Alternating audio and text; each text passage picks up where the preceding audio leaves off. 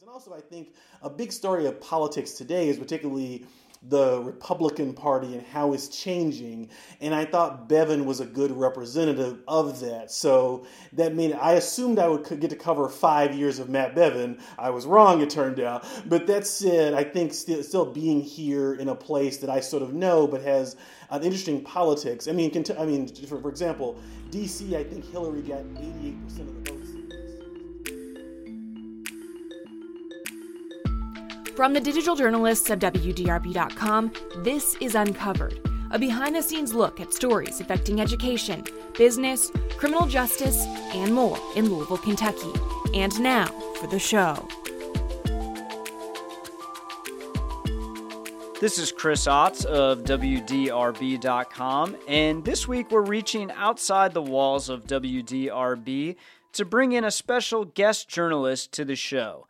Perry Bacon is one of my favorite political writers, and I've wanted to have him on the podcast for quite a while now. He's with 538, the data journalism website known for its smart coverage of a number of topics, and it turns out Perry is from Louisville originally, and he's recently returned in the last few years to live in his hometown.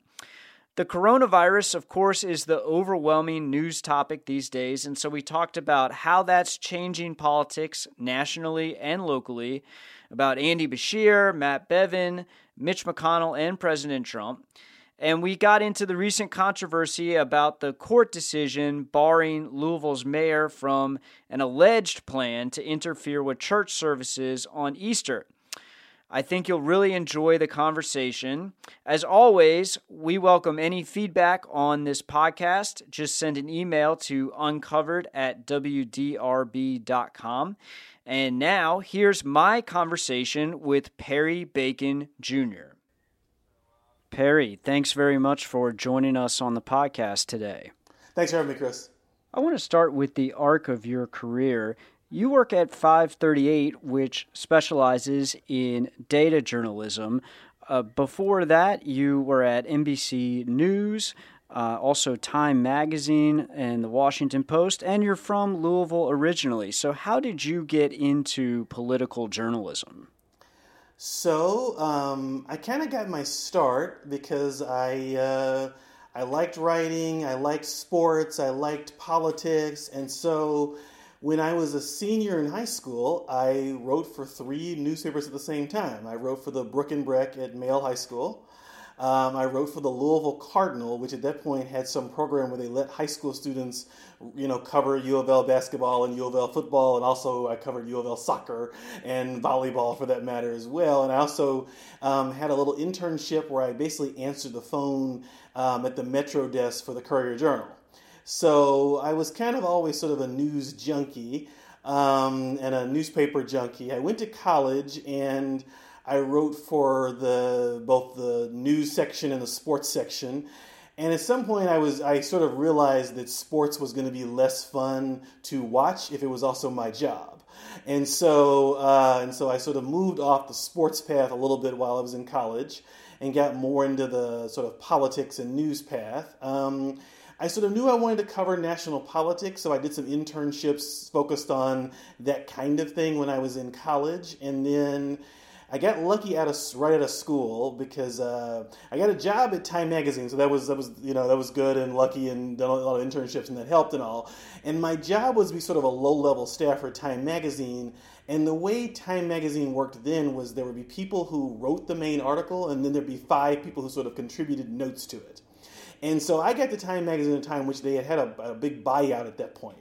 And so they had a lot of older people who wrote the stories still, but they had very few younger people who wanted to sort of go out and do the reporting and travel a lot. And this is in 2002, so I kind of got hired, and then there was a big presidential campaign with all these candidates back then. So for a while I was assigned to this guy named Howard Dean, who no one had really heard of, but then he became the front runner for a while. And I guess I did some good work during that time because Dean sort of faded away, but I got put on the John Kerry plane for the general election, and that was my start. So I did basically 5 years of national politics at Time Magazine. I did 5 years of national politics at the Washington Post. I did about 5 years at NBC News, where I was on TV on MSNBC a lot, and also my main job was to write for NBCNews.com and kind of help them develop more kind of enterprising, in-depth kind of political coverage on their website. And then early in 2017, I wanted to try something a little bit different than what I had been doing, which has been sort of like political reporting, beat reporting, cover the Congress, cover the White House, cover the campaign. So I've been working at 538, and my job has been to cover Congress, the president, the campaign. But we have but the focus of 530 is much more. 530 is known for, of course, its numbers and its data and that kind of coverage. But I've also had an opportunity to just be sort of more enterprising and more creative, because 538 is kind of probably like a second read for most people. It's not like, you read the New York Times or you read the Courier Journal or you listen to NPR. That's your first read. So if people are coming to a site like 538, they're looking for something maybe a little offbeat. So it gives you a little more freedom as the writer. Well, I certainly appreciate that you got your start in part at the Louisville Cardinal. I am on the board of directors of the nonprofit that oversees the Louisville Cardinal, and it's tough going, but we are trying to keep that outlet alive because a lot of really good journalists in our community and elsewhere have gotten their start at the Cardinal. When you first joined 538, I believe you were in Washington, D.C., and then you have recently, in the last few years, moved back to Louisville. Tell us about that. So I got hired at 538 in, let's say, February 2017, right around when Trump started, basically, as presidency started.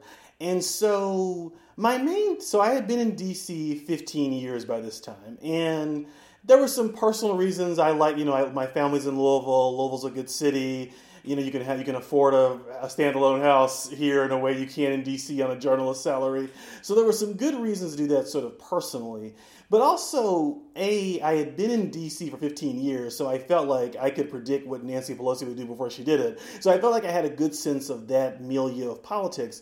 But more importantly, I think there's a lot of the things that are happening in Washington often originate in the states, and there's a lot of feedback between what happens in the states and what happens at the national level. I mean, the obvious example is like a figure, a sort of generic Democrat who was not that exciting, but who people thought would win, who was kind of next in line, named Jack Conway, ran against this kind of businessman, insurgent Republican named Matt Bevin in 2015. And then the Hillary Clinton-Trump election had some of those same outlines of it. So for me, I wanted to be outside of D.C. a little bit because I thought there were stories I might find, and I knew the national stuff well enough where I thought maybe if I know some state and local politics really well, that'll sort of make my reporting a little sharper overall. And I think that's been true. And then I grew up in a place. And also I think a big story of politics today is particularly the Republican Party and how it's changing. And I thought Bevin was a good representative of that. So that meant I assumed I would get to cover 5 years of Matt Bevin. I was wrong, it turned out. But that said, I think still being here in a place that I sort of know but has an interesting politics. For example, D.C., I think Hillary got 88% of the votes in D.C., so it's not a particularly politically diverse community versus here. I guess, Hillary got like 60-40 in Louisville, but Kentucky itself is a state Trump won. So it's a much more interesting place politically than where I came from, particularly in this part of my career where I had been in Washington and sort of knew that milieu really well.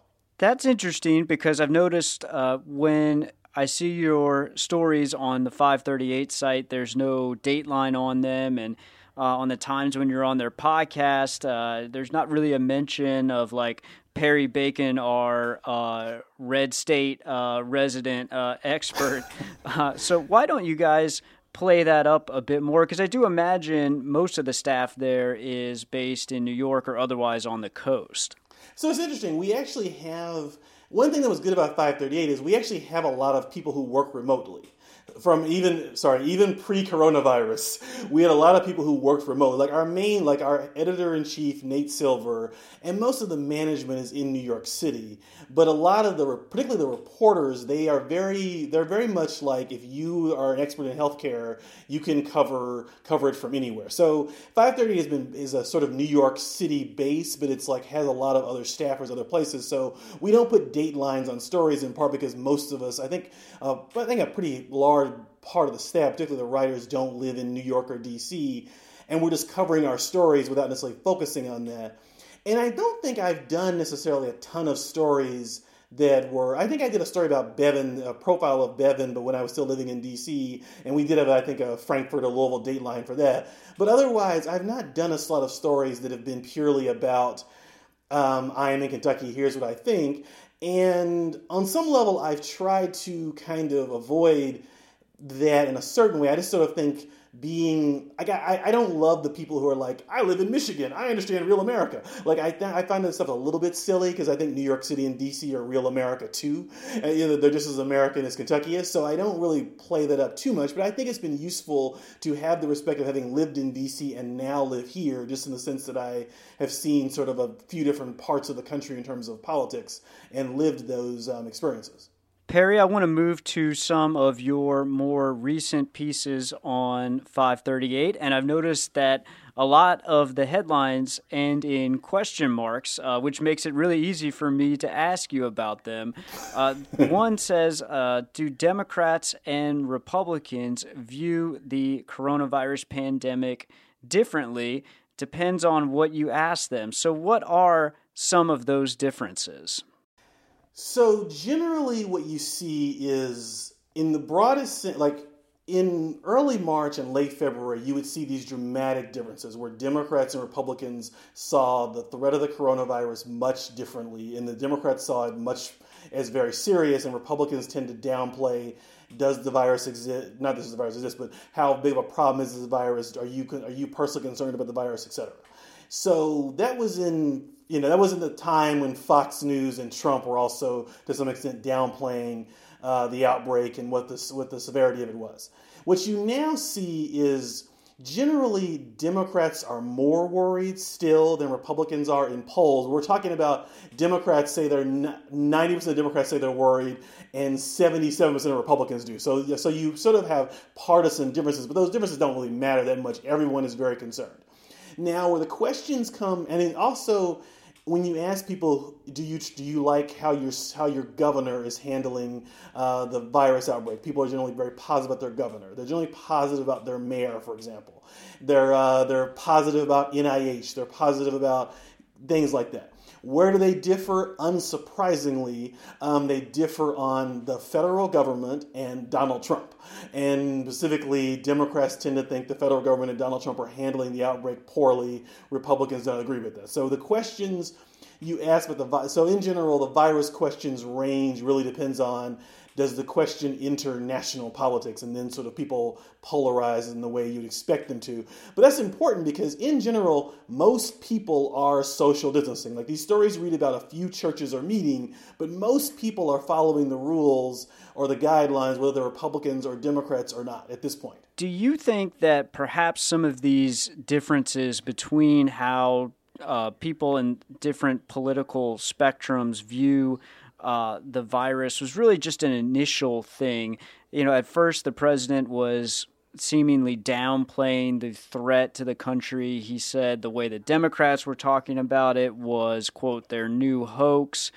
But now there's a disaster declaration in all 50 states, and it does seem like the reality has sunk in across the country of how serious this pandemic is. So I wonder if some of those differences will fade with time. Yes, so the perceptions have faded mostly. But I do think that 10 to 15% of difference, we're seeing surveys say that the people who think it's most severe is still all the Democrats and most Republicans. And that gap, I don't think, is probably a little bit about Trump and Fox, but I think it's also about, in general, who are the voices in America saying the virus is a really big deal? I would say, A, the national media, and I would say, and even local media, and then, so the media, A, and then B, public health experts, scientists, etc. So we have a lot of survey evidence suggesting that people who are conservative tend to be more skeptical of scientists, science-based arguments, and the media. So it's not. So I do think that the messengers here are people Democrats are inclined to very much trust, and Republicans are somewhat less inclined to trust. You mentioned governors. I'm curious if you've been able to tune in to any of the daily Andy show, so to speak, out of Frankfurt. Governor Beshear doing a 1-hour news conference every day. Curious your perceptions of how he has been handling this situation. So this is one of these odd stories to where two things interesting happened. First of all, I was not watching the press conferences day to day, either by Trump or Beshear, in that I tend to, because I'm not a day-to-day reporter this way, so I tend to look on Twitter, see what the reporters who do follow them are saying about it, go back and read an article about what they said, because watching a press conference to me is often sort of not that educational. But in this case, I was not watching the Beshear press conferences, but I called my brother and he said, "I can't talk to you now." He texted me because I have to watch Andy Beshear's press conference. And my wife basically did this started watching them every day. I mean, previous to this, I knew a lot about Andy Beshear, and most people just knew he was the person who they voted for because he wasn't Matt Bevin. So the interest in Beshear surprised me, and how much people were talking about how comforting he is and so on. This just struck me as being sort of out of nowhere. And so I have been watching sort of since then. I came to these sort of late. I sort of think I'll be honest, I sort of think it's one of these things where the press conferences are informative and kind of nonpartisan and kind of, they're fine. I think in this case, Beshear is benefiting from the contrast between he and President Trump, and also the contrast between he and how people think Matt Bevin would have behaved in a similar instance. And I'll say a second thing about Beshear is that I talked to my editor at 538. The one thing I'm very conscious of is not pitching stories about Kentucky because I live here that are sort of national readers are going to find, who cares? Kentucky's not a huge state. But in this case, I asked my editor about Andy Beshear, and he said, "I think I've already read 4 stories about Andy Beshear. We shouldn't do one." It was sort of one of these things where it was like Andy Beshear had gotten too much fame already, which surprised me. But in general, yes, I think he has handled this well, and I think there's been stories on NPR, on its website, on the radio. The Intercept did one. CNN did one. There's been a lot of coverage of him, and I think generally it has been one of these things where it's surprising that a governor in the South, if you look at the map, if you look at the states that have issued stay-at-home orders the latest, often those have been in the South. The big difference, of course, being those have been, usually Republican governors have been very sort of slower on this, but Beshear is a Democrat, and he took this pretty seriously from the beginning. So I think he deserves credit, while I also think it's a little bit of he's not, saying odd things like Trump is saying. Perry, I think both of us were surprised, certainly I was, that Matt Bevin ended up being upset by Andy Beshear in the election last fall. And I think it's a really interesting counterfactual to ponder what things would be like in Kentucky right now had Matt Bevin still been the governor. And I'm curious your thoughts on that. I don't mean to be overly partisan. I think worse. I think it's pretty clear that Bevin would have been hesitant to take this seriously because he's kind of the Fox News world. He would have been wary to issue a stay-at-home order because the president, in the period in which the president was sort of hesitant about taking this on seriously. You can just imagine Bevin's press conferences would have been less kind of just the facts and have a little bit more of, let me criticize Greg Fisher, let me criticize any Democrat I can talk to. I think there would have been. Beshear has done a good job in projecting a sense of calm, and I just don't think that's ever whatever you think about Biden, sort of Bevin's ideology, he was not someone who projected a lot of calm, and I think that's what I would interest you curious. A daily press conference with Bevin, I think he would have been trying to do some of the same things Trump has done that people, even Republicans, don't like. And so I think that's what I think Bevin would have handled this much differently. We would have had probably fewer restrictions issued later. And I just think his manner would have been to create division at times. Moving back to the national scene and the coverage that you've been providing lately, one of your recent articles was titled "Why Bernie Sanders Lost." So why did Bernie, who around the time of Nevada seemed like he was really in the lead of the Democratic primary and it turned so swiftly against him, why did that happen? So we made basically 3 points in that article. We argued that Bernie made some mistakes. Like he probably, like whatever you think of Medicare for all as a policy, it doesn't, a lot of Democratic voters thought that would mean the candidate lost the election to Trump. So I think there's he lost in 2016 because he did terribly in the South and among black voters. And he seems to have not fixed those mistakes because he's lost in 2020 because he did terribly in the South and among black voters. So there were some mistakes his campaign made. But the other things we said in the story were basically the entire Democratic establishment endorsed Joe Biden at some point in this primary. So it may have been the case that Warren and Sanders particularly, the Democratic Party and the establishment just may have done everything possible to stop those two people from winning, and that may have been out of his control. And the third thing is, Sanders finished in second place in both these last two primaries. But I sort of wonder if that's just because he has a very intense but fairly small base. I mean, it's just hard for me to see the Democratic Party picking a 70-year-old white man, self-described socialist who is not officially a Democrat in either race. So on some level, I wonder if we think Sanders finished in second, but really he was not the second most likely person to win. Like if Hillary doesn't run in 2016, does Bernie Sanders finish in second or finish in first, or does Biden run instead of Hillary and Biden wins in 2016? I think the scenario is more likely that Biden or Hillary wins than Bernie Sanders does. This might seem like a completely superfluous question given the very serious public health emergency that we have right now. But how do you think the disruption of this whole pandemic might scramble things and change the dynamic, if at all, of the presidential race in the fall? So this is a hard question. So I guess the first thing we do know is I think we have one impact already happened, which is I think that the dynamics of the Bernie Sanders versus Biden primary were really changed by the pandemic.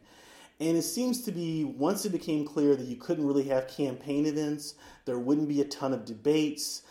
Like, I don't think Bernie could have came back anyway, but once this pandemic really hit, I think not only was it hard for him to do the kind of campaign stuff that you'd want to do to come back, but the polls suggest Democratic voters were kind of ready for this primary to end because now there's a really serious thing happening in the country. So that's one direct impact, which I think that it probably ended Bernie's campaign a little prematurely. In terms of the general election between Biden and Trump, all the polling I've seen is like the polls don't look a whole lot different than before, which is that Biden has a narrow, 3 points, 5 points on average lead. Biden leads with white people with college degrees, and he leads among non-white voters, minority voters. And then Trump has this big lead with white voters without college degrees, which of course helps you in the Electoral College. So I still think at least right now, the election is exactly the same as I would have said, without the coronavirus, which is that Biden is most likely going to win the national popular vote, but he may not win the Electoral College because of Wisconsin, Michigan, etc. So nothing is really that different sitting here today, right now. Now, if it becomes like, you had these stories in the New York Times and the Post last few days, which really lay out how Trump kind of underestimated and underprepared for the coronavirus outbreak. Now, do those stories and things like that set in like eventually, are we eventually at a place where even Republicans turn away from Trump, kind of the way Republicans turned away from George Bush in 2007 amid the Iraq War and Hurricane Katrina? I don't know. I tend to think that partisanship is much harder in this era, and that no matter what Trump does, he gets between 42 and 46% of the vote, and probably closer to 46 and 42. I tend to think this will be a close election because people just most people are just going to vote for the party they've identified with throughout. Trump's approval ratings have been incredibly steady throughout the 4 years, no matter what has happened, even though there's been a very crazy 4 years, I'd say. So I tend to think nothing has really changed. And I'd say that about down ballot too, is I just think that if Trump runs a campaign and says you have to elect me and elect Republicans in Congress to support me, I tend to think the electorate might not change that much. But when I say that much, I still think that I would have said, in February, the Democrats have some chance of winning the presidency, winning the House, and winning the Senate. And have those chances went up slightly? I think probably, just because this may be one of these stories where even if voters in Wisconsin like how Trump has handled this or don't think it's too bad, maybe there's a wave of 2 to 3 points in the Democrats' way, which could make a difference. So I think there's a possibility this is kind of a Trump loses the election by a lot, but the data so far does suggest we are still pretty much where we were in February. Well, I've heard some takes that this thing is such a big deal that basically Biden is kind of a passive sort of factor here, and that the whole election really will come down to a binary referendum. Did President Trump handle the pandemic well or not? But perhaps you think it's not quite that simple. In part because the numbers suggest when people are asked, how did Trump handle the coronavirus, they give the same answers they would give to who you're voting for. My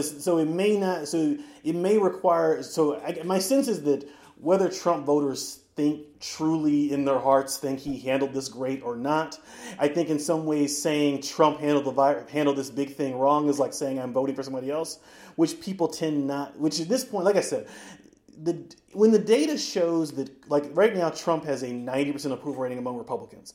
At some point, Bush's went down in 07 and 08 to I think the upper 70s, 60s at times. And that's the core question is like, we sort of know no matter what happens, lots of Democrats are going to vote against Trump no matter what. Even if he handled this well, they were going to vote against him. I think independents are mixed, but I think does he lose any points among his core base and particularly I might say the Democrats have done really well in the suburbs in 2018. And I think we're really talking about sort of white voters with college degrees. We're really suburbs are more diverse than that, but I think we're really talking about that block of the public. And that block of the public was narrowly for Hillary in 2016. Do they become much more for Hillary, I think, is the core question of the election. Speaking of the fall election, let's talk about U.S. Senate Majority Leader Mitch McConnell. It would seem he's fairly safe in Kentucky, a state that President Trump won by 30 points. However, Trump was unable to deliver a victory for Matt Bevin. Wondering how you handicap the chances of an upset in that race in the fall. I think they're fairly low, and I would just say that because in 2016, you had this election, I think this is the first time it ever happened, where the presidential race and the Senate race went the exact same direction in almost every state. I think it was every state, meaning that if the Senate candidate, like if Trump won the state, the Republican Senate candidate won, and if Clinton won the state, you get the point. So I tend to think and there's a lot of evidence that governors' races are seen much differently. So Massachusetts, Maryland, Rhode Island, Vermont is what I meant. So Massachusetts, Maryland, and Rhode Island. I said it twice wrong. Massachusetts, Vermont, and Maryland have Republican governors. Louisiana has a Democratic governor. So I tend to think governors' races are not as partisan, and people sort of see the governor as the leader of the state and not as who's going to vote for Trump or help Hillary or that kind of thing. So my assumption is in a national race, like a Senate race, in a state that I think Kentucky is like 15 points more Republican than the average state. So I tend to think in that kind of race, in a Senate race like this, that McConnell's a pretty heavy favorite. And remember that Trump will be on the ballot in 2020, so people who come to vote, like I assume Trump will win Kentucky by at least 10 points. So then you have to assume for McGrath to win, there's some number of McGrath-Trump voters when McConnell will be saying, Trump supports me, when Trump will be saying vote for McConnell. It's just really hard. Like Amy McGrath is obviously trying to figure out how do I win some Trump voters. in their tactics, but this is really hard to see. So I think her fundraising has been great, but it's still going to be a really hard lift for her in this kind of year.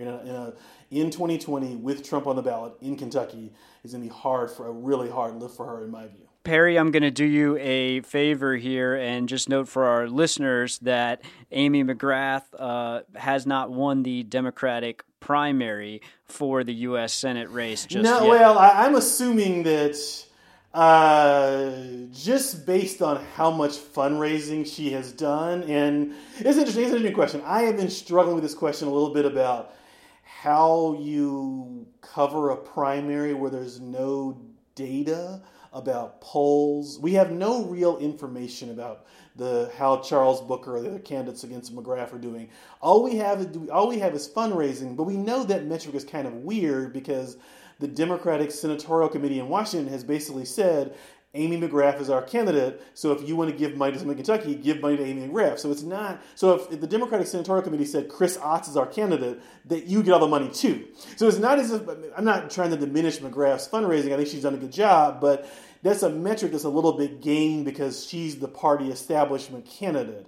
But I tend to assume she is likely to win the primary, so I didn't mean to offend the other candidates who are running, but I think the odds of them winning is quite low. If one of them other candidates who's not McGrath wins, that will be, in some ways, at this point, I would be more surprised if one of the other candidates beat McGrath in the primary than if McGrath beat McConnell in the general election. But those are both low-odd probabilities, obviously. I was more just trying to save you some angry Twitter mentions. Fair enough.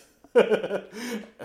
As a subscriber to The New Yorker, one of the pet peeves of mine is that by the time the magazine comes in print and I can really dig into a story that I'm really interested in, they've already released it on the website a few days earlier, and I was already reading it on my little phone in a much less desirable experience. But nonetheless, that was the case last night with a piece by Jane Mayer on Mitch McConnell. And we were talking, and I know you read that article as well, and curious what you made of it. Without criticizing Jane Mayer, who's a great journalist, as somebody who grew up in Kentucky, lives here now, has covered Mitch McConnell in Washington, there were a lot of interesting nuggets in there. For example, the evidence suggests that McConnell has 3 daughters, and it sounds like they are politically not aligned with him. It sounds like his first wife may be writing a memoir about and that in part gets into her differences with McConnell in politics. They found a lot of people who used to be in his orbit who are now wary of him. The article sort of gets into his alliance with Trump, and the article's basic thesis is Mitch McConnell only believes in power, and so he's now aligned himself with Trump because Trump is a powerful person and it helps McConnell get his agenda through, helps him win re-election and that kind of thing. So if you've been watching Mitch McConnell the last 4 years, none of that is particularly shocking. But I still do think the core thesis of the article, which I still think is important. If you remember in 2017, around September or so, there were some times when McConnell and Trump had some pretty sharp disagreements that at times went public. And so I have been struck by what Jane describes, which is that gradually McConnell and Trump have went from this kind of wary, kind of relationship to something where they're very politically aligned and going in the same direction. And if Trump survived impeachment already, and if he wins re-election, I think there's been no more important person to Trump's political survival than Mitch McConnell, who has kept the Republicans in the Senate, but also just broadly the Republican Party really behind Trump. Perry, are there any other ways you see sort of political undercurrents in the coronavirus news here locally? So the other thing I mentioned is, in terms of the coronavirus, but also in terms of McConnell and Trump, is you had over the weekend the new federal judge here in the Louisville area. His name's Justin Walker, and he was an intern for McConnell. He was a clerk for Kavanaugh when Kavanaugh, I believe when Kavanaugh was not on the Supreme Court yet, but he was a clerk for Kavanaugh. He's a new appointee. He's pretty new. He was appointed, 6 months ago or so. And he's already been nominated for the DC Appeals Court, which is probably the most powerful appeals court in the country, and also kind of a ladder to the Supreme Court often. And he's 38 years old. He's very young. He was a big defender of Kavanaugh during the confirmation hearings. Anyway, so Greg Fisher had this, it wasn't quite an executive order, but he had a policy in which he was trying to limit people from going to church services in their cars, where they were supposed to be distant from each other, but supposed to stay in their cars. There was some worry from Fisher people might, I guess, get out of their cars, and therefore this might help lead to the spread of the coronavirus.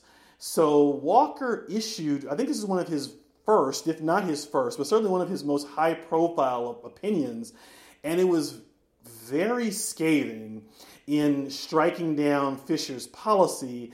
And even some conservatives I saw who were on Twitter were saying the actual legal reasoning was probably fine, but the opinion was a bit over the top in its scathing indictments of Fisher and its historical references, and it sort of seemed a little bit unneeded in terms of its tone. But for Walker, it may actually be, but it goes to the fact that Walker is somebody who was appointed by Trump, pushed very hard by Mitch McConnell, and is kind of this conservative Federalist Society milieu. And I think this opinion, while maybe not being something people in Louisville like, or maybe not something that sort of people who are legal experts necessarily like, it may be something that Donald Trump actually read himself, and it may be something that helps Walker as he looks to ascend the conservative legal ladder. I don't know, Perry. I was thinking about this earlier, and what's interesting to me is that Judge Walker has already been nominated for this very prestigious seat on the U.S. Circuit Court of Appeals, one step below the Supreme Court, as you said. And it would seem to me like once you get that nomination, the last thing that you would want to do is rock the boat in true. Any way. So there's two. So I've been thinking about this since it came out. So here's three different theories of it. You need to get confirmed. But there are 53 Republican votes and there are 47 Democratic votes in the Senate. So you just need. So one way to think about this might be if you're Justin Walker and you're worried that maybe the Senate, McConnell wants you to be confirmed. So you're probably going to get confirmed. You're probably going to get a hearing. That said, if the Democrats, if somehow Susan Collins or some of the other sort of more moderate Republicans maybe were not comfortable voting for you, or they maybe thought you were too right-wing or something like that, I do think writing an opinion that basically cast you as the defender of religious freedom in America, if you're Susan Collins, you really need to vote for Justin Walker to make sure your conservative base. I don't think voting against Justin Walker or being unenthusiastic about Justin Walker is going to. I think his opinion makes it much harder for any Republican who was maybe not excited about him to not be there, because he picked an issue that is an issue that the conservative base really cares about, wrote about it very passionately, took a strong position. So I think you're right. He was going to be confirmed anyway, so I don't think he had to do this. So maybe he just wanted to write this opinion. But I think this in my view, this usually being more controversial is bad. I agree. But in this one case, I do think sort of this might be savvy on his part. I'm not a courts reporter or a lawyer, but in looking at that decision earlier today, there were some things that stood out to me. It looks like in lightning speed for the judiciary, the judge and his staff went on their own fact-finding mission, introduced a lot of articles. They even listened to, Facebook videos to find quotes from Fisher and others at press conferences in generating this incredibly fast opinion. But Mayor Fisher would take to Twitter and say that Metro government wasn't even offered a chance to respond and weigh in. Of course, they are the other side of this case, and had they been offered a chance to respond, they would have pointed out that they didn't actually have a ban on drive-in church services, so there was nothing to restrain in the first place. That's what they would have said. And that part of that thing is probably not good for Walker. It does, like, I think that kind of, like, you know, you're 38, you want, and that sort of the eagerness to write the opinion and not hear from the other side, I think you're going to hear about that part in his confirmation hearings. And that's the kind of thing where the argument the Democrats are likely to make as he goes forward is because they're not going to win on his judicial philosophy because the Republicans control the Senate. But I think this one thing is, like, you didn't let the other side make their core arguments or seem to like really give them a fair shake is the argument you might hear, and you're 38 and you have very little trial experience. I think that might come up down the line. And in that sense, this was unwise for him. I think the one thing that came out, though, is you could see Thursday, Friday, there were complaints from conservatives about how both Governor Beshear and Mayor Fisher were handling Easter with social distancing. And I think I'll want to praise Joe Sonka here, because I think it was Thursday McConnell put out some statement being critical of how Easter was being handled by those two Democrats. And Joe Sonka tweeted something like, I think there's now a permission structure for Republicans to start criticizing Fisher and Beshear on social distancing. And then right after that, Daniel Cameron made a statement, Rand Paul made a statement, and then Justin Walker's a judge, but he's also in this Republican movement too. Then this opinion came out. So I do think a little part of this story is that there is some more concern about social distancing on the right than on the left. There's some worries that it's being overdone on the right as opposed to the left. There's been, maybe Beshear and Fisher have been trying to be careful, but they made some decisions on Easter that I thought would maybe partisanize this issue some, and I think that's what you're seeing now. And that's my kind of what I expect to see over this next month. I think we're going to have another fight about social distancing, both Kentucky and nationally, where Republicans are pushing to lift some of these limits, and my guess is Democrats will be more inclined to keep the limits on, and one side will quote public health experts and one side will quote economic experts. Well, Perry, this has been really fun, and thank you very much for your expertise, and I hope that we can do this again closer to the elections in the fall in a few months. That'd be great. Thank you, Chris. This has been fun. The Uncovered Podcast is a production of WDRB Media. Please subscribe, review, and rate wherever you get your podcasts.